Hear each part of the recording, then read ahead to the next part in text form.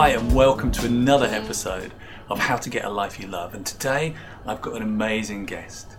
It's Mario Cacciottolo, and Mario has got some amazing things to tell us about what he does in his spare time.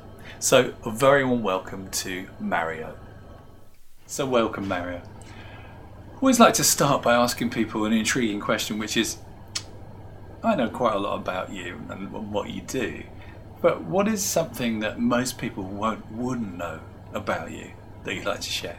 People may not know that the last time that the singer Leo Sayer had a tour in the UK, you may remember some years ago he attempted a little bit of a comeback and had a little bit of success with it, and he went on a tour of the UK. Well, I was a student at the time, and I'd interviewed him when he came to our university for the student newspaper. And he liked it so much that he rang me at home the next day and asked if I would write the tour programme notes for him. So I ended up having a very, very long conversation with him, which I still have on cassette, believe it or not. And yeah, so I wrote the programme notes for Leo Sayer's last UK tour. That's really something. I must say I was really captivated when I heard about your Someone Once Told Me project. And I thought it would be really inspirational to tell lots of people about it on this show. So, in your own words, tell us all about it.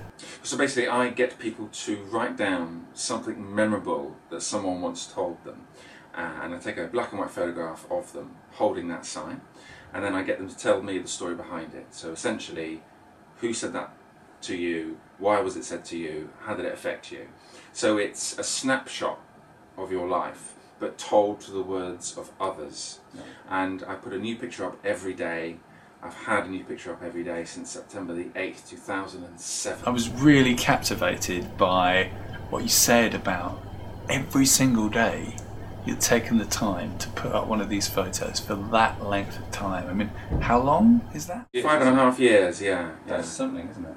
Yeah, I'm hugely proud of it, and when I was younger, to my own disappointment, I had a real track record of quitting whenever something was difficult, and I kind of feel that I've laid all those ghosts to rest, because I was too easy to quit a lot of things, but I've completely gone the other way. I've now sunk my teeth into this project and been obsessive about it. So I'm very proud of the fact that I've got more than 1,970 people to take part. So you've been doing this for a while, but where does it all end? Is there an end point to it? Well, I'm not sure when it'll end, so I have a plan. So I plan to, in a few months from now, go around the world.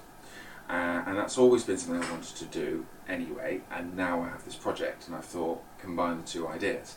So I'm going to go around the world for 1 year, and I'm going to try and get as many photos as I can, and as many people as I can to take part.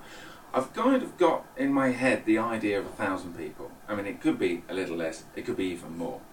But those are the sorts of numbers I'm thinking of. So I want to go around the world for a year and get as many people as possible. Really drive to find people to take part, come back and use all those pictures up. And if I do get, let's say, 1,000 people, then that will keep the site going for at least another 3 years, and then maybe it will end, or if I'm still generating content, I'll keep going, and who knows. And the web address is? The web address is someoneoncetoldme.com, and you can contact me through the site. My Twitter is SOTMMario, and I've also got Someone Once Told Me Facebook page, and people can get hold of me that way and ask if I can come to meet them to take their photograph. Or on someoneoncetoldme.com there's an upload form. It's really, really simple. People can very easily generate their own Someone Once Told Me photograph and submit it that way. And there's an app as well, is that right? There is an app. So the app allows you to use your iPhone to take a photograph, and then there is a digital piece of paper. So if I took your image now, I could place the paper over you at some appropriate point, type out the quote, type out the story, and it gets emailed straight to me. So it's basically anytime, any place, if you have your iPhone, you can generate Someone Once Told Me photograph.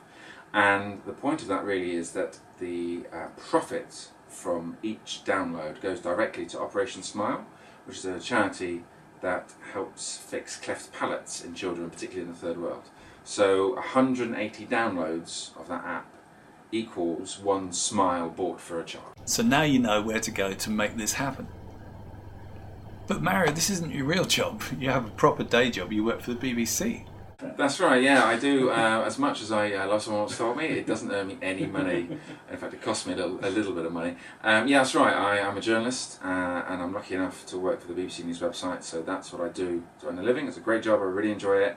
And then pretty much most of my spare time, or a lot of my spare time, but I love doing it, I spend it on someone else. So on the world tour, you're taking a break? They're giving you a sabbatical? How's that working? Yeah, that's right.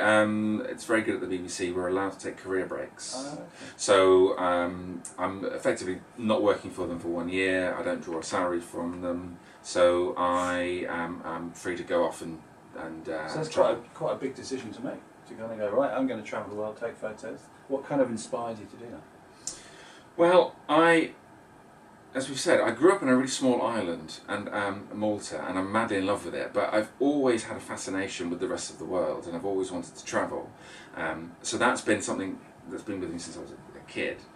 But having done someone once told me, I've always thought that the next step forward is to, rather than me get people in London, get people in England, wait for a few people to submit their own pictures. What if I really went out there and really found people, went to offbeat places, went to big cities, found very interesting and very worthwhile charities that do great work, and go into townships in South Africa, there's a cemetery in the Philippines where very poor people live. They break into the tombs and live among the dead, and it's very well known. What if I actually sought these people out, as well as the random people I'll bump into, and what if I just go to them instead of waiting for them to come to me? Why don't I go to them and find out what they've been told? And the more I thought about that, the more I knew I could never let this idea drop. That's fantastic. And this is one of the things that we're finding as we go through this podcast. Everybody seems to have an amazing story to tell, and I think your project is brilliant at drawing this out. Just ordinary people walking down the street, you wouldn't know the hidden depths within them, and it's just great what you're doing, capturing that moment of their life in one single frame.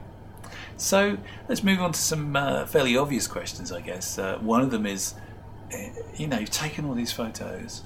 Is there one of them that stands out as your favourite, one that you're particularly attached to?